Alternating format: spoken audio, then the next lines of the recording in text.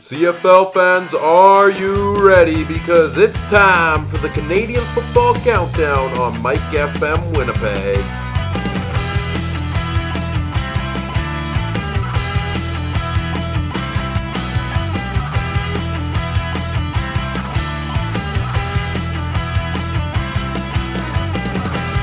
The Canadian Football Countdown starts now. Wow, everybody. Welcome to another edition of the Canadian Football Countdown. My name is Michael Gill. I'll be joined by Ryan Coop in 1 second. The Canadian Football Countdown is a proud member of the Canadian Football Podcast Network. Check out these and all the other great shows by visiting CF Pod Network on Twitter. I'm in studio. Ryan is somewhere in Winnipeg making his way from work due to his scheduling conflict. Will join us today via the phone. Good afternoon, Ryan. How are you doing? I'm doing good, Mike. Hello, everybody. Yes, this worked out so well when we tried it a couple weeks ago as I was stuck in traffic that, we had a scheduling conflict. We figured might as well try this again. So you may just say I'm on the road again. Happy to be back also after we took a week off last week because we were both feeling under the weather. I'm, for the most part, feeling better. I apologize if I inadvertently coughed into the microphone a little bit. I will attempt not to, but how are you feeling yourself, Mike? Yeah, no, I have much the same. I think we didn't end up spending any time together since we last did our show after that Bomber Rider game, but I think we may have come down with that same illness that's been seemingly lurking around Winnipeg, and I know a bunch of other people around the station have it too, so it's a wicked virus or cold or whatever you want to call it that's going around. But nonetheless, just like the pros, we must soldier on, and soldier on indeed, Ryan, as we talk quickly about let's kind of look back at I don't think we've had a show. In fact, I know we didn't, since the Bombers made the trade for Zach Collaros. So I just wanted to get your thoughts on that before we get going.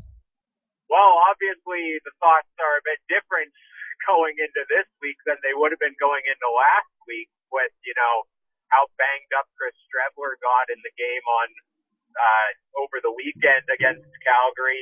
Will he play this week? Will he not? I mean, the guy could barely walk out there. It was a miracle he stayed in the game, and many are arguing he probably shouldn't have stayed in the game. So we know Zach Collaros took first-team reps this week. We'll see if he plays this game. Of course, the Bombers aren't going to tell anybody which of their three quarterbacks is the starter this week. I said this to you, when they made the trade for Zach Collaros, I applauded the Bombers for making a move at the quarterback position, showing the fans, and themselves really that, hey, we're not comfortable with the situation we have right now going into the playoffs. I fully applaud them for making a move. I agree they had to make a move. I just hate to say it. I don't think Zach Collaros was the move to make. And it's nothing against him talent-wise. I think Zach Collaros, if he ever gets back to the full health he was at, when he was at his best, can be one of the best quarterbacks in the league. But he's shown signs. He's had those 3 concussions. Last year he wasn't on his game, I believe, largely due to those. And he got another one again this year. This guy's one small hit away from being a walking injury. Well, here's the interesting thing. You remember that injury happened in that Saskatchewan first game. It happened, believe it or not, the third offensive play of the season in Hamilton, if I recall correctly. But anyway, and there was this narrative about, and I was listening to actually news out of Regina this week about how, the narrative is somewhat changed, because if you remember even our preseason predictions, we basically hung the Riders' hopes on Zach Collaros' health, and little did we know that a gentleman by the name of Cody Fajardo would seemingly take this team by storm, take the lead by storm, he's probably going to finish the lead atop the passing yardage record. He's a few yards back of Mike Riley, who's now done for the season. So it's funny how the narrative has changed, and now all of a sudden it's, Zach Collaros, despite being hurt 3 plays into the season, has the potential to basically try to be a helping hand in how the Winnipeg Blue Bombers season ends. Yeah, and it's kind of ironic. You mentioned we all thought that the Riders' season would hinge on Collaros' health, but it's almost, it did so in the reverse because Collaros getting injured led to Cody Fajardo, who just this week signed a 2-year extension with the Riders, coming in, may very well be an MOP candidate, and has led them to, currently tied for the best record in the West Division, and has a chance to walk up first place in the division. So it's crazy how that kind of turns around. As far as Zach Collaros here in Winnipeg, you were kind of debating this with me last week. We didn't have a show to talk about it here, but we were talking with one another about it of, who do you start? Because Chris Strebler had been struggling, but he did just have that win over Montreal last week. I think it was perfectly reasonable that he continues starting, but now he's injured.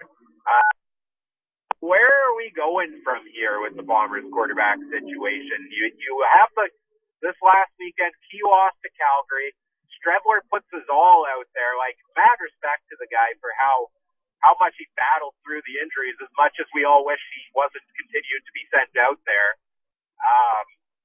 You have Sean McGuire, who got a couple snaps in that game, but hasn't played much. And you have Zach Collaros, who I think all of us are collectively holding our breaths to see him out there because we know what one hit could do to him based on his recent injury history. Like, you have these 3 quarterbacks. How do you balance this going into the rematch with Calgary in the final game of the regular season?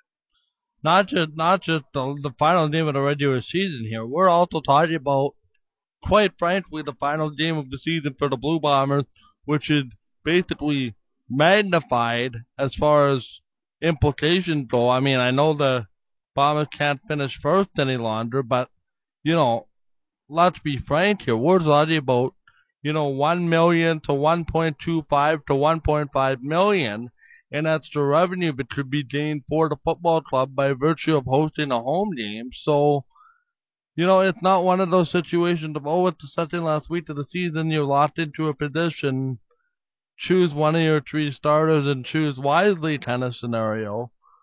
People are selling short the magnitude of this football game for not just them, but for the Calgary Stampeders and also the Saskatchewan Roughriders. So it's been a while in my time of following the CFL. I can't recall going into the second last week of the season and not knowing who was going to finish first in the division, second in the division, or third in the division. Now, for all intents and purposes, each team's finishing position can be rather straightforwardly decided, if that's the proper term, with a couple results here and a couple results there. But what makes it intriguing is, yes, the Bombers are still in the running for a home playoff game, second place, which you've seen to sell me on the fact that the Bombers need at least one home game. We don't know if they can both go into Calgary and both go into Regina, and then you're also potentially ruling, not even talking about the very, very unlikely scenario that all 3 teams finish tied. So, yeah, there's a lot at stake, and I think I crunched the numbers to you earlier. The 3 teams are combined like 21-5 at home, so maybe home field advantage is important, and maybe the Bombers, and rightfully so, are playing to win this football game. But, and the old saying of a bat-to-bat is usually a split, well, I'll tell you what, sure, it might benefit the Bombers, but they lost last week, and the numbers suggest that they're going to win this week. But everybody says, hey, you know what, it's Calgary, and Calgary isn't to be taken lightly, and the possibility of Calgary being home for the entire playoffs, straight up included, is very much a possibility. So, Yeah, there was a lot at stake here, unlike anything we've seen in years. And I think that all three teams, and we can kind of get into this after talking about the games if you want. No, none of these three teams are perfect, either as far as, they don't have a blemish or they don't have a weak spot on their roster, because I think all three of them do. It's just a matter of, I can't recall games of such utmost importance this late in the season. Well, it's kind of funny because you have 6 of the 9 teams in the CFL have their placements. I know Ottawa, BC, Toronto, they could jockey for positioning for the draft picks a little bit, but they're eliminated from the playoffs. Montreal, Hamilton, Edmonton, we know what their playoff situation is going to be like. We have 6 teams. We know which 6 teams are making the playoffs. We have 6 teams in the CFL where we know what their playoff kind of status is. And then we have these 3 teams just in this dogfight at the top of the West. And that, it's interesting now. Sure, Winnipeg and Calgary play each other this week, but the crucial kind of battle between these 3 teams depends on all these other teams in the league that have nothing particularly to play for right now. And the interesting thing is you haven't even mentioned the regular season series between Winnipeg and Calgary. That's basically a playoff game in itself this week. Yeah, and how things are going to transpire. Let's say Saskatchewan ends up winning the division. You have the home and home between Winnipeg and Calgary 1 week, and then another game between the two, like 3 games in 4 weeks. As much as I go and I do stand by what I said that you already mentioned, that I don't think the Winnipeg Blue Bombers will go on to win the Grey Cup this year if they don't get a home playoff game. I don't think they're going to go into Calgary and Saskatchewan, 2 places where they, historically in recent history have struggled greatly to pull out wins. I know they played close games in both cities so far this year, and it gives me a bit of hope, but I have a hard time seeing that. The only thing that may trend me in the direction is, let's say Calgary wins these next 2 games, or wins this week. They win 2 straight against the Bombers. I'm telling you, as hard as it is to win 2 straight, I think beating a team 3 times in 4 weeks is even more crazy. And I'm interested to see just the gamesmanship that's going to happen if that's the case. Is that why Mike O'Shea, in your mind, is not revealing who the starter is this week? Oh, absolutely. I actually wouldn't be surprised. Like, let's say Chris Streveler's injury is kind of bad. Pick which quarterback you want to be your starter for the playoff game against Calgary and start the other one this week. Do you think Calgary buys I wouldn't be. Do you think Calgary buys into that game? I don't know. It's one of those things where you review all the footage, like all the footage for the past month, essentially, for the Bombers at that point would be on the Calgary Stampeders. And besides Calgary's game with BC, the vice versa, right? So it's just an interesting wrinkle in the CFL schedule. I know we have the back-to-back with Saskatchewan and Edmonton. They won't play each other in the playoffs unless they somehow end up facing each other in the Grey Cup, which is a possibility, but I don't think it's a likely one. Props to the CFL schedule makers. They've made a bigger push in recent history to have meaningful division matchup games down the stretch. In the final couple of the weeks of the season, it's for the most part just in division, and it's paying off with some huge games in the final couple of weeks. I can't believe we're already into week 20 of the season. Bring it on. I can't wait for the playoffs. As sad as it means. I'm sad it's over right away. Well, yeah, but tell me, take out Hamilton, because I think Hamilton is far and away the Grey Cup favorite. But if you take Hamilton out of it, who do you have to win the Grey Cup?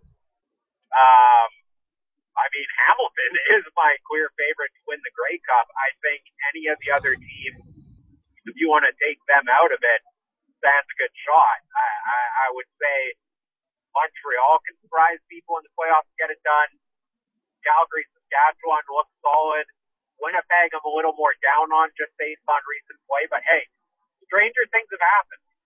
Anyway, I know you'd be interested to hear this because so Bob Irving is reported, and you may or may not have seen this. Mike O'Shea said he hasn't decided on his starting quarterback for Friday's game against Calgary, but Chris Trevler was only limping slightly today, while Zach Collaros continued to do a lot of work. Look, if Chris Strebler is going to push to play in this football game. Right. We saw it with the sticking it there against Calgary. We know he's going to. And Mike O'Shea is a guy who has, his stubbornness, his loyalty, many may say to a fault, and many are angry at him for it.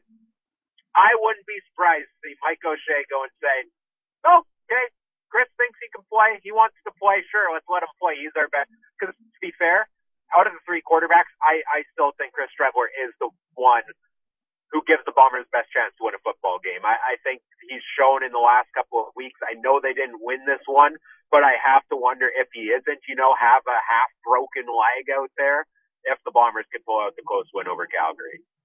Well, here's the thing, right? I commend Mike O'Shea for giving his starter all the chance in the world to get healthy, and quite frankly, I think he's going to give him until Friday night, 7:29 p.m., if it comes down to it, that the game's at 7:30, give him all that time up to figure out whether he can play. I just think there comes a point where at some point you gotta realize, hey, there's the playoff game in 2 weeks. That might be slightly a little bit bigger than the last regular season game of the season, contrary to what's on the line this week. Before we move on to talking about some of the other games, Mike, I just have a bit of a bone to pick with the CFL tiebreaker system, because the way it's set up, and you can go to CFL.ca, search for the tiebreaker rules there. The way it's set up and the way it's worded just caused so much confusion this week until they eventually ironed it out. But immediately, after the Bomber game on the weekend, it gets into all of a sudden everybody's talking, oh, what would be the scenario now? What happens here if it's a two-way tiebreaker, three-way tiebreaker? I know I got very much involved in that. Heck, I assumed I was right. I read the tiebreakers. There's a little note at the bottom in a three-way tiebreaker that, if any team is eliminated during one of the tiebreakers, the tiebreakers reset to the first one for the other two teams tied. But does that mean, the first place is eliminated, is chosen first? Does third place get chosen first? Is it only if two of the three teams are tied from the first tiebreaker? Like, every media personality, and I was discussing this with various of them on Twitter, every fan seems to think the tiebreakers mean a different thing. So how do we know? I guess we just, in the future, hey, I'm sorry I got it wrong. I guess we just wait till we hear from the CFL, because everybody seems to have a different interpretation of the tiebreaker. Well, here's the thing. It's one of those scenarios, just like you hit the nail on the head and suggested that, four different people could have four different interpretations of the tiebreaker, and rightfully so. I think you leave that open to subjectiveness the way it's worded. Like, I don't know, like, to me, the way it's worded makes me think of it the way you're thinking of it, but if the CFL is thinking of it a different way, I think it's on them to start to clarify it. Yeah, I'm wondering if, add some examples to the website's documentation. Like, add some examples. Let's say Team A has won games against Team B. Granted, then it's, a 30-minute read through the tiebreakers, but hey, we'd probably save more time. And frankly, maybe we should just wait till the CFL, if we would have waited 2 days. But it's fun to speculate on these things. I love tiebreaker math. I think it's fascinating, especially when you get into like 4 or 5 levels deep of a three-way tiebreaker. But, the CFL has established, and, I'm full out there. I went and, gave some Bomber fans some hope this week, because my interpretation of the three-way tiebreaker, had the Bombers finishing first. The CFL has said that's not the case. In the case of a three-way tie, it would be Calgary, Winnipeg, and Saskatchewan. I believe that was the order, correct? Correct, yeah. by virtue of the record of a head-to-head between the three teams. If that makes sense. Yeah, it's the win percentage. Yeah, it's the win percentage of the game. I had that part right. I knew Calgary would have, six, be 3 out of 5. Winnipeg would be 3 out of 6. Saskatchewan would be 2 out of 5. I just assumed that, Saskatchewan was eliminated, put in third place. Tiebreakers would reset. Winnipeg would have season series over Calgary in a theoretical tiebreaker. But apparently that's not how they work. So, Bombers can't finish first anymore, but they can still host the home playoff game if they, can pull out the win over Calgary this week and have Calgary losing to BC in week 21, which transitions kind of to the next thing I want to talk about, Mike, and that's the BC Lions here. We didn't have a show last week when Mike Riley got injured in that game against Edmonton. BC's playoff hope ended at that point as well. They were eliminated. It's just tough to see, man. Like, Mike Riley has taken a beating all season long. Somehow was the only starting healthy quarterback remaining. And then now that his offensive line is finally doing a better job of protecting him for the most part, he got hit by Kwaku Boateng in what I thought was a clean hit, and has to have wrist surgery and is done for the season. It sucks to see. Yeah, and it's ironic, right? Because wasn't he the only quarterback in the league that hadn't missed any games or any snaps or any starts? And man, I know I talked to you about this, but I think it makes the CFL's rationale for only dressing 2 quarterbacks next year absolutely absurd. Yeah, do you agree with me? I wouldn't be surprised if they changed that this offseason based on what happened this year. Well, to me, here's the situation. The CFL had no choice. If the general managers say, we don't want to not dress 2 quarterbacks, we want 3 quarterbacks just for security, then the CFL had no choice but to change the rule. That's just how I see it.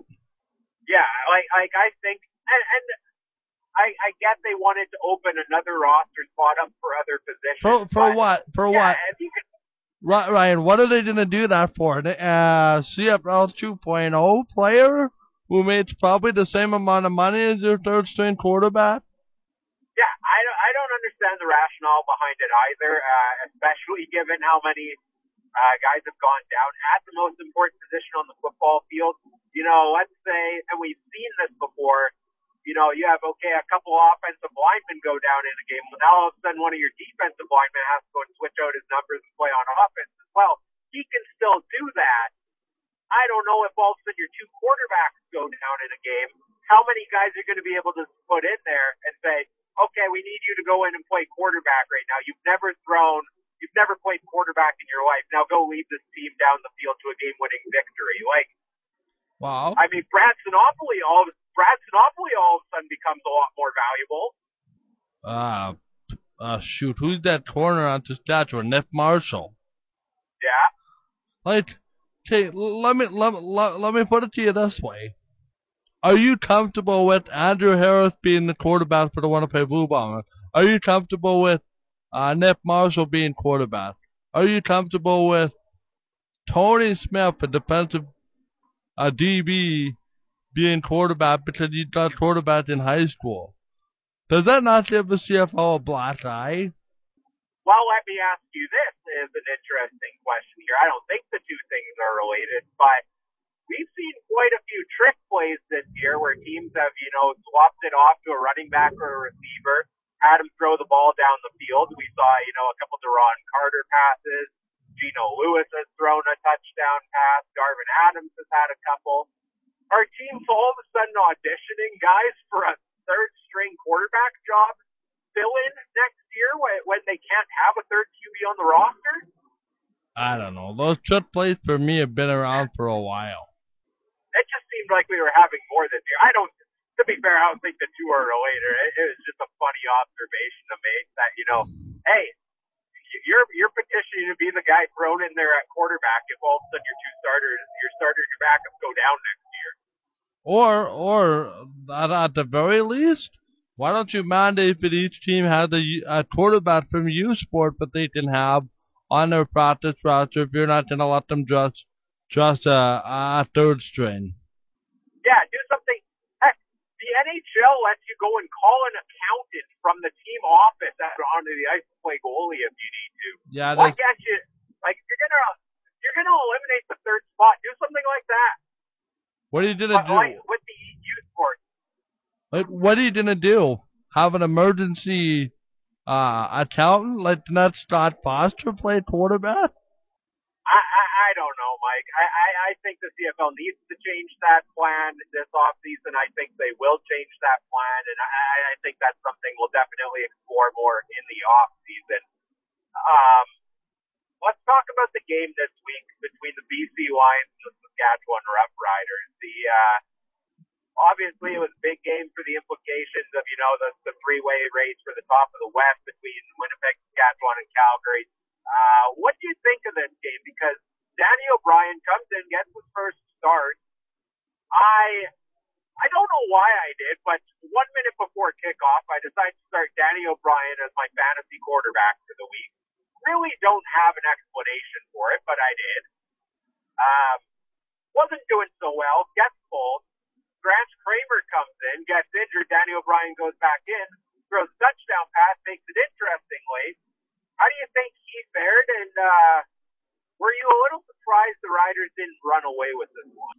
I was very surprised the Riders didn't run away with this one.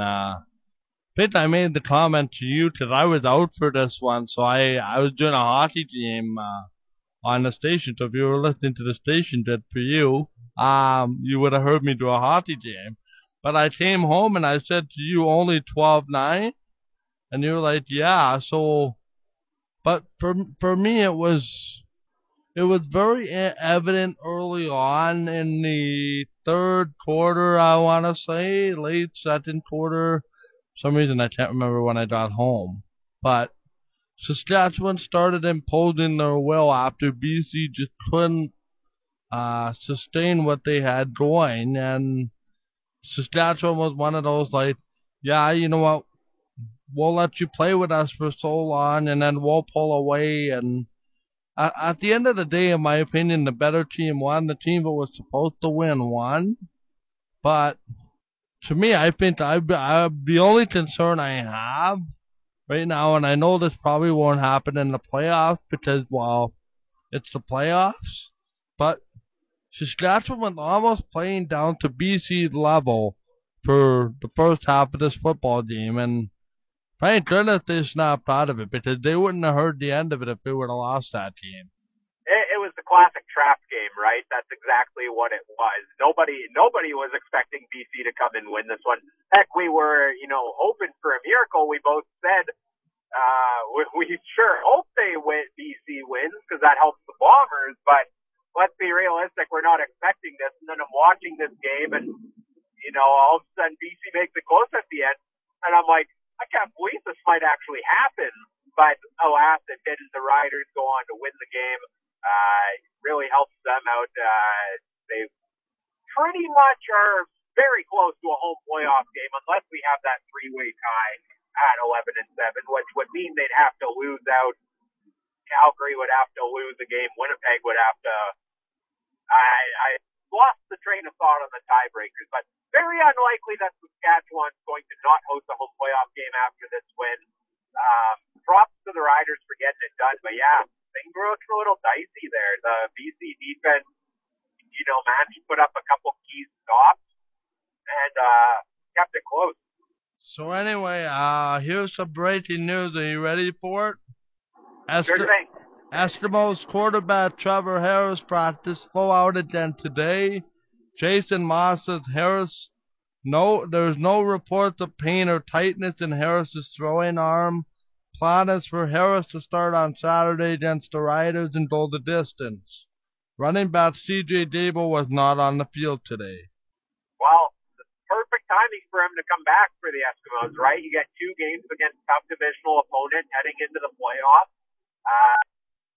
Need to go get some of the rest off from the injury and get them ready to go for the playoffs because the Eskimos are going to go into Montreal. They have to beat Montreal. They have to beat Hamilton just to get to Calgary for the Grey Cup. That's going to be a tough feat. We always talk about the crossover and how the crossover team never really makes it to the Grey Cup. I think it's going to be harder than ever this year. Yeah, the closest team to ever do it was the UD Argos won the Grey Cup. Saskatchewan almost did it, but then to do it twice, and I think it's the twice on the road, that's the difficult thing. But you just never know. You never know. It could happen. It's certainly a boost for the Esks to get him back. Logan Kilgore, I don't think Kilgore's been terrible in the time he's been. I wouldn't say he's been great either. I'd say he's been what I expect a lot of times, a backup quarterback with not much experience to come in and be if he's all of a sudden thrust into the starting role. But, hey, he got the Esks into the playoffs. I know it was a bit of a close call coming down to the last couple games of the season here, but got the Esks into the playoffs. Trevor Harris comes back. He can get back to the form he was in early in the season. Edmonton can do some things in the playoffs. And then that ties into a potentially another trap game for the Riders this week, and how that kind of factors into this discussion a little bit. Also, it's the back end of 3 straight road games for the Riders this week in Edmonton. What do you think about, of course, everybody makes it out to be, the Riders are what they are with Cody Fajardo. They're going for first place. But is there something to be said that you need to be sharp going into the playoffs? And I know that, Saskatchewan was lucky not lucky to win, but it took them a while to get going to BC, for the trap game reason. What are some ways in your mind that the Riders can avoid the same thing from happening this week? Because, I would imagine that the Riders would get a shot in the arm. The Eskimos would get a shot in the arm from getting one of their better players back in Trevor Harris. So did this game just become kind of unintentionally more interesting? Well, one of the things that I've particularly noticed, and many have noticed, is Trevor Harris is coming back. I think if I were to critique Trevor Harris's career, I'd say he's a great quarterback in the CFL, but I think he struggles when you get pressure on him. We saw that a lot of times when he was in Ottawa. He's not a quarterback. He has run more this year than he normally does. I'll give him credit for it. But he's a pocket passer, and when you close the pocket on him, we've seen him struggle a bit in the past. He's had some of the inconsistency. He was the best quarterback in the CFL early in the season. What happened? The Esks didn't allow any sacks. They allowed 3 in their first 6 games or something like that. So if you want to start there and get that Riders defense after Trevor Harris early, is how you get, kind of out of your funk early in this game. I don't think their defense has had early game struggles. I guess it's just offensively. I don't know, what do you do offensively? Maybe you get William Powell running a little more early in the game. But it's interesting because the last show we did was right after that Bomber game in Regina. We did our post-game show 2 weeks ago. Yes, and I kind of gave you the anger and the rage, but still burns in my memory banks. Thanks for the reminder, bud.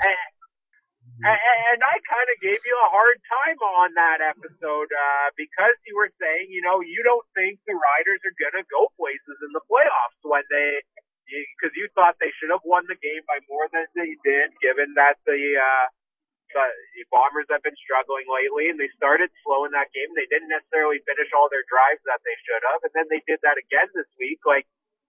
Maybe this is starting to be a bit of a concern.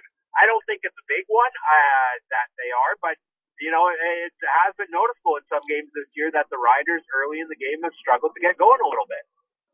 And honestly, it concerns me against a team like Calgary. If a team like Calgary comes out and punches them in the mouth, goes up 10 or 14-0, I'm not sure how the Riders respond to that. Yeah. But that would be any team against Calgary. Yeah, pretty much.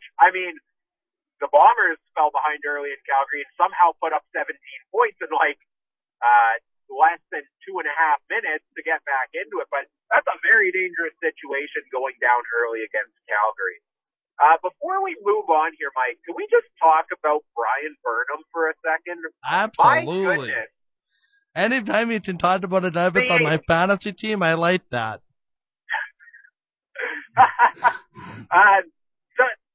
And he almost put up more points for you this week. The non-catch, it was so close. His toe just on the white line in the end zone. Ridiculous one-handed grab, I think it was. Absolutely beautiful. He made some other great catches in this game. Like, even without Mike Riley, like, you had Danny O'Brien. Who's he going to lean on? He's going to lean on Brian Burnham because there's a lot of argument going on around the CFL right now. You know, who is actually the best receiver in the CFL? There's a lot of argument for Brandon Banks, obviously. Shaq Evans is trying to make a claim to be one of the top receivers in the CFL here. I think he's up there as one of the top ones. But you got guys like Banks, Addison, Bagleton, who had 3 touchdowns this week. I think, I'll say this, I think Brian Burnham's the best receiver in the CFL. Okay. So here's the question for you. Is it as simple as Brian Burnham against Cody Fajardo for West MOP? I don't know, because I don't know if Burnham's going to... First of all, I think Cody Fajardo's going to be a strong nominee. I don't know. Give me one reason why Brian Burnham does not deserve to be MOP. Because the BC Lions didn't make the playoffs. I'm not saying that's a reason that I would vote based on if I got a vote in this. I'm saying I can see that being in the minds of the voters. You know, your most outstanding player on your team, sure, but did that get your team anywhere necessarily? No. But is sure, that... it helped them pick up a couple wins. To play devil's advocate, is that Burnham's fault? No, it's not his fault at all. It's not his fault. His quarterback was on the ground half the season. But I just don't know if there's enough momentum, especially since I feel like it's not too often you actually see a wide receiver go out and be the nominee for most outstanding player. You know, a lot of emphasis gets put on the quarterback. I think if you're talking about Western nominees, you're probably talking about Cody Fajardo as a very strong one. You can see defensive players slip in there sometimes. I wouldn't be surprised to see a guy like Willie Jefferson being considered based on his athleticism and some of the huge plays he's made. But I wouldn't be surprised to see Cody Fajardo come out of the West as the Western nominee. Cody Fajardo against Brandon Banks? Fajardo against Banks. Maybe Vernon Adams slips in there. Heck, let's switch to talking about Hamilton here. Another huge game. I know it was against Ottawa, but 450-something yards passing.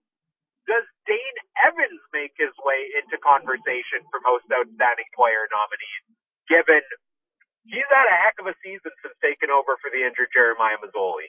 Yeah, I think it to be somewhere in and around 11 or 12 games that when it's all said and done. So, I mean, to me, he's looked fantastic. Like, he did so again this week. You know, he broke out in the second half. He had a slow start to the game, which was a bit surprising, but he got it done. He's been throwing touchdown passes left and right. That Hamilton offense is on the roll. And they also, this week with the win over Ottawa, set a franchise record for wins in a season. So, I wouldn't be surprised to see Dane Evans be an MOP nominee, as crazy as that may have seemed back at the start of the season. Question for you. How do you not have Dane Evans as your number one going forward into 2020 in Hamilton? Because Jeremiah Masoli was an MOP nominee last year? You know, if you have this crazy case where you may, if Dane Evans as a nominee, have the last 2 years Eastern MOP nominees signed to your roster, and it's a case then of which one do you choose, right? To me, you stay with. I know Dane Evans. To me, here, this is a very simple discussion. You don't know what Mazzoli's going to be like coming off his knee surgery. You have 2 years of contractual financial assurances with Dane Evans. I think you run with Dane Evans. Yeah, I agree with you. Probably on that, I wouldn't be surprised. It seems so odd to me to just move on from Jeremiah Masoli after the success he's had there. But hey, Dane Evans has gotten it done in the regular season.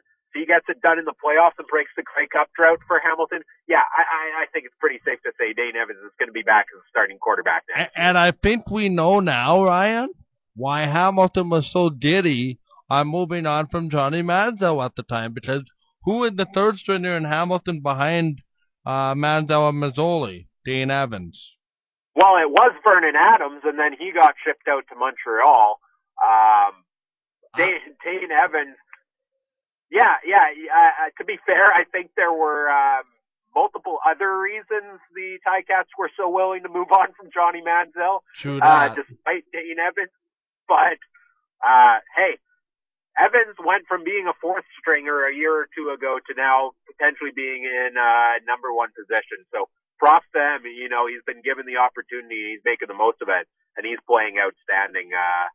Huge win for the Ticats this week. 452 yards passing for him. So the Ticats on a roll. I don't know who stops them or how they get stopped.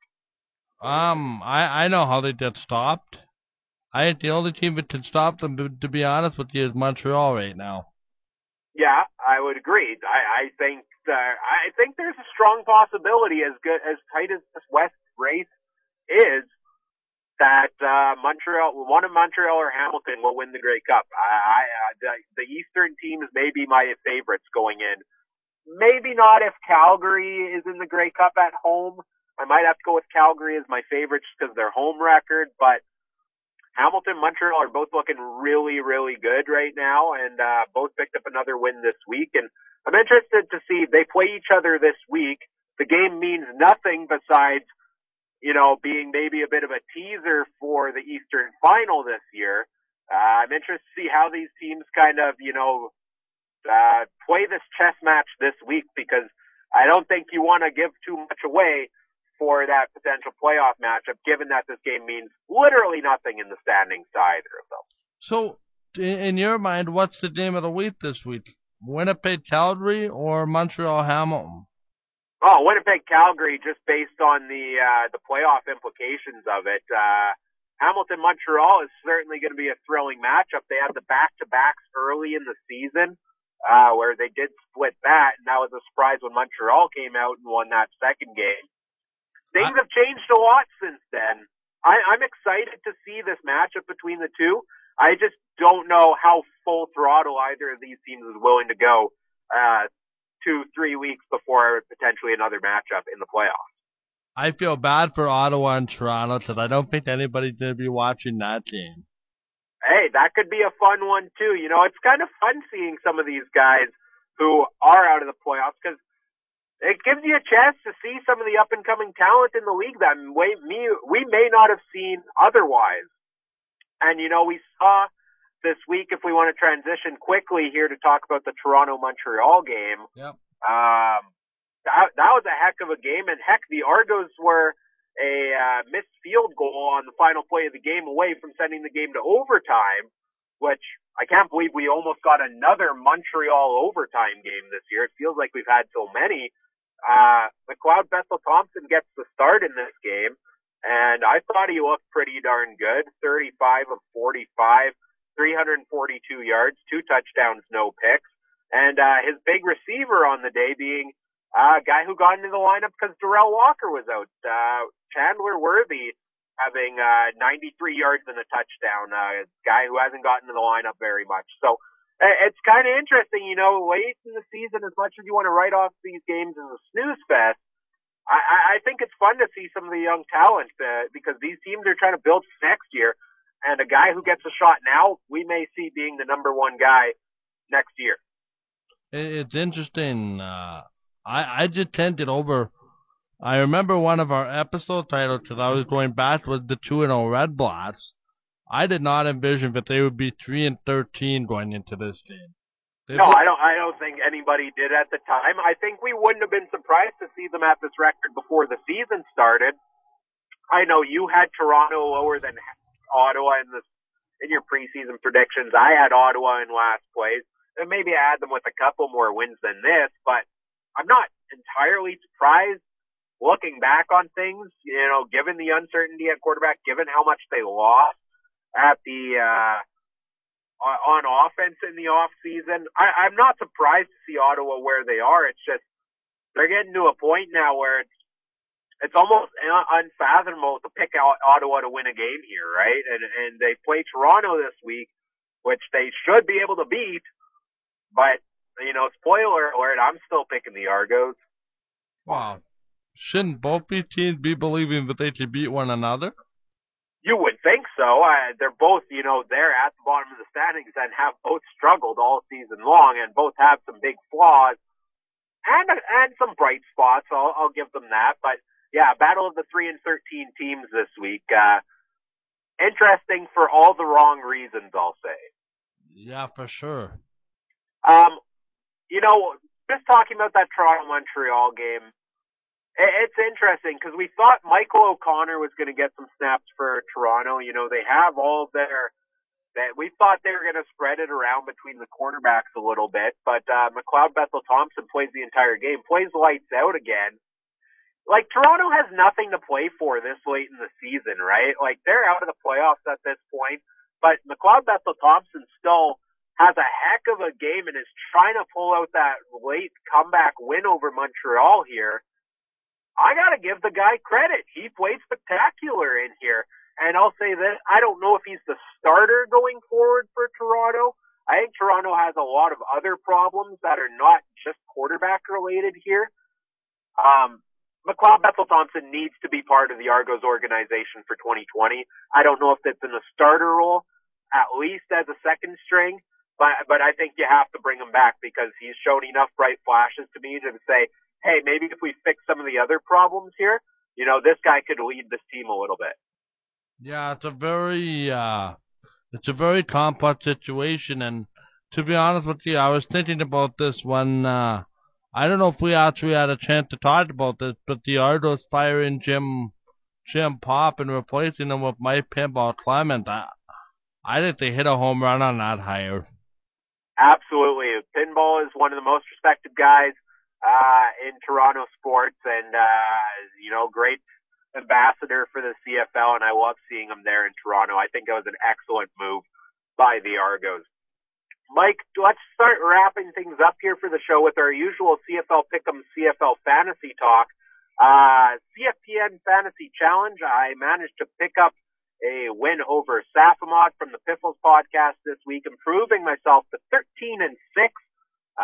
Still tied with Travis Cura of the 2 and Out CFL podcast for first place overall in the league.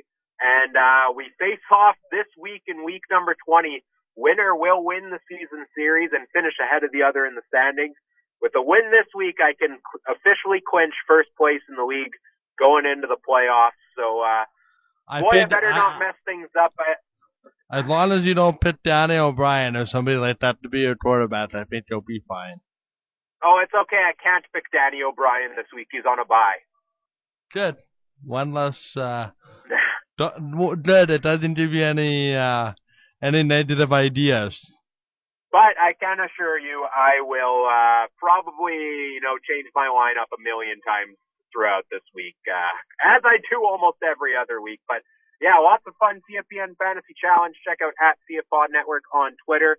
Top 8 of the 10 teams make the playoffs. Playoff kickoff same time as the CFL playoffs. So we'll see who takes home the ultimate title in just over a month here. Fantasy League, Mike, we didn't update things last week. We had a couple trades last week, at least you did. Your trades last week were? Sorry, hang on, Ryan. You're losing connection.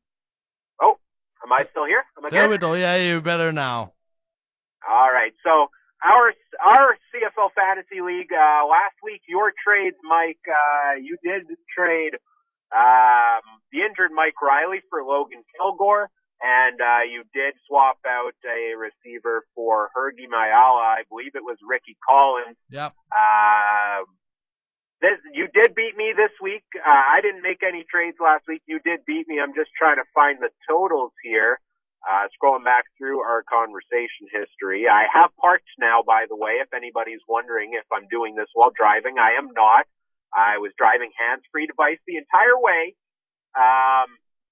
Last week you beat me 180.64 to 173.3. Overall totals, you are at 2845.36. I'm at 2998.54. So about 150 behind Mike. You got 2 weeks left. You got to make these trades count. You've caught up this much earlier in the season. It's still possible. What are you doing for roster moves this week to make put yourself forward? I told you one of these moves I'm dropping Logan Tildor, picking up Trevor Harris, because I think he's going to play this week, and I need to change some points. The other move I was telling you about I'm not going to do, I'm going to take Terrell Sutton of Hamilton, and I'm going to drop my injured Kadeem Terry. Okay, so you're going to make those 2 trades. For my 2 trades this week, I am going to swap out John White, who's on a bye week, a Canadian running back. I wanted to go Ante Milanovic leader from the Calgary Stampeders, but it looks like Don Jackson's going to play this week. So I'm going to go to the Ottawa Red Blacks. I'm going to pick up Brendan Galanders from the Ottawa Red Blacks, and just so I can get a Canadian so I can make another move here and drop my Canadian receiver, also from the BC Lions on a bye week, Shaq Johnson, and I can go and pick up a guy I dropped earlier in the season who has been lights out lately, and I am picking up S.J. Green. Ooh. Hey, Toronto's playing Ottawa this week. S.J. Green's been on a roll. McLeod Bethel Thompson's been on a roll. I like that pick up there, so we'll see if that pays off. We'll see if I can hold down the fort here and lock things up in our fantasy fantasy game. The only disclosure, Ryan, is I would double check to make sure John Crockett is not making his return for Ottawa. Well, John White wasn't going to play this week anyways, so I'll make that trade and we'll see what happens with that. CFL Pick'em, the week before, we didn't talk about this because we didn't have a show. 4 games that week. I went 0-3. I refused to pick a winner of the Toronto-Ottawa game that week just because I knew I was going to get it wrong, and I tried to keep my pick'em streak going. Turns out I would have picked the Argos, and they did win, so maybe I should have done that. 0-3 week for myself that week. I don't remember what you did, but you also refrained from picking a winner in that game. Sorry. But yeah, we don't trust your team anymore. We'll see if we pick them as they face off again this week. But this past week, I think, and you can confirm this, we had the same picks, and we both went 4-0. Correct. So we redeemed ourselves. We redeemed ourselves a little, so let's wrap this up and get into our Week 20 picks. 2 weeks left in the season. Kicks off Friday night. Winnipeg hosting Calgary in the rematch. Who are you taking? I am going to take Calgary just because I don't know who's going to be the quarterback for Winnipeg, but I'll be happy to be wrong. All right. I am going to go out on a limb here and say that Chris Streveler somehow plays in this game still, leads the Bombers to a win here. It's hard to win the back-to-back and sweep that. Home field advantage. Give me the Bombers. To be clear here, I think they win this week. I still think Calgary wins the week after and takes home field advantage. But heck, Bombers winning Friday night over the Stampeders. Why the heck not? I guess the Bombers' home record and the back-to-back didn't apply for Calgary, right? Yeah, it's I don't know. I just have that hunch. I'm going the Bombers. It was a close game last week. I think they can pull it out this week. Triple header on Saturday starts off with Montreal hosting the Ticats. Interested to see where you're going with your pick for this one. Well, just because there's nothing to play for, I don't know what to make of it, but I'm going to go with Montreal. Why Montreal? I believe Montreal has more to play for, just about, establishing themselves for a potential game in the Eastern Final, and I think Hamilton is due for one more loss. I really don't think Hamilton can run the table from here to the Grey Cup. I think Hamilton is best team in the CFL. I would not be surprised to see them sweep things the rest of the regular season here. I love Montreal, but I'm going to go with the Ticats on this one on the road. Next game, Ottawa-Toronto. I will pick a winner in this game, and I'm picking the Argos. I loved how McLeod Bethel Thompson played last week. I loved how the Argos kept it close against Montreal. I don't like anything going on with Ottawa right now. I think the Argos pull it out just as they have the previous 2 times these teams met. Yeah, buddy, I'm with you on this one. I agree, and no, I just think that there's a lot more to like with McLeod Bethel Thompson than Ottawa right now, and it's gonna come down to desperation and who wants to win what I would be considered a very important evaluation football game. And finally, super quick, because we're in our final 2 minutes here, I'm taking the Riders on the road to beat Edmonton in Edmonton. I think the Riders are the better football team. That defense has been really good lately. I'm taking the Riders. I'm picking Edmonton at home. Harris throws for 350 in his return. All right, that wraps it up pretty much for this episode of the podcast. We are part of the Canadian Football Podcast Network. Check out cfpodnetwork.ca, at cfpodnetwork on Twitter for all the other great shows. Follow us on Twitter at CFC on Mike FM. You can find Mike at Mike Garrell, myself at Cooper Trooper 42, and subscribe on all the podcast platforms. For Michael Garrell, I'm Ryan Coop saying thank you for listening. We'll be back again next week and enjoy this week's games. Bye. Bye.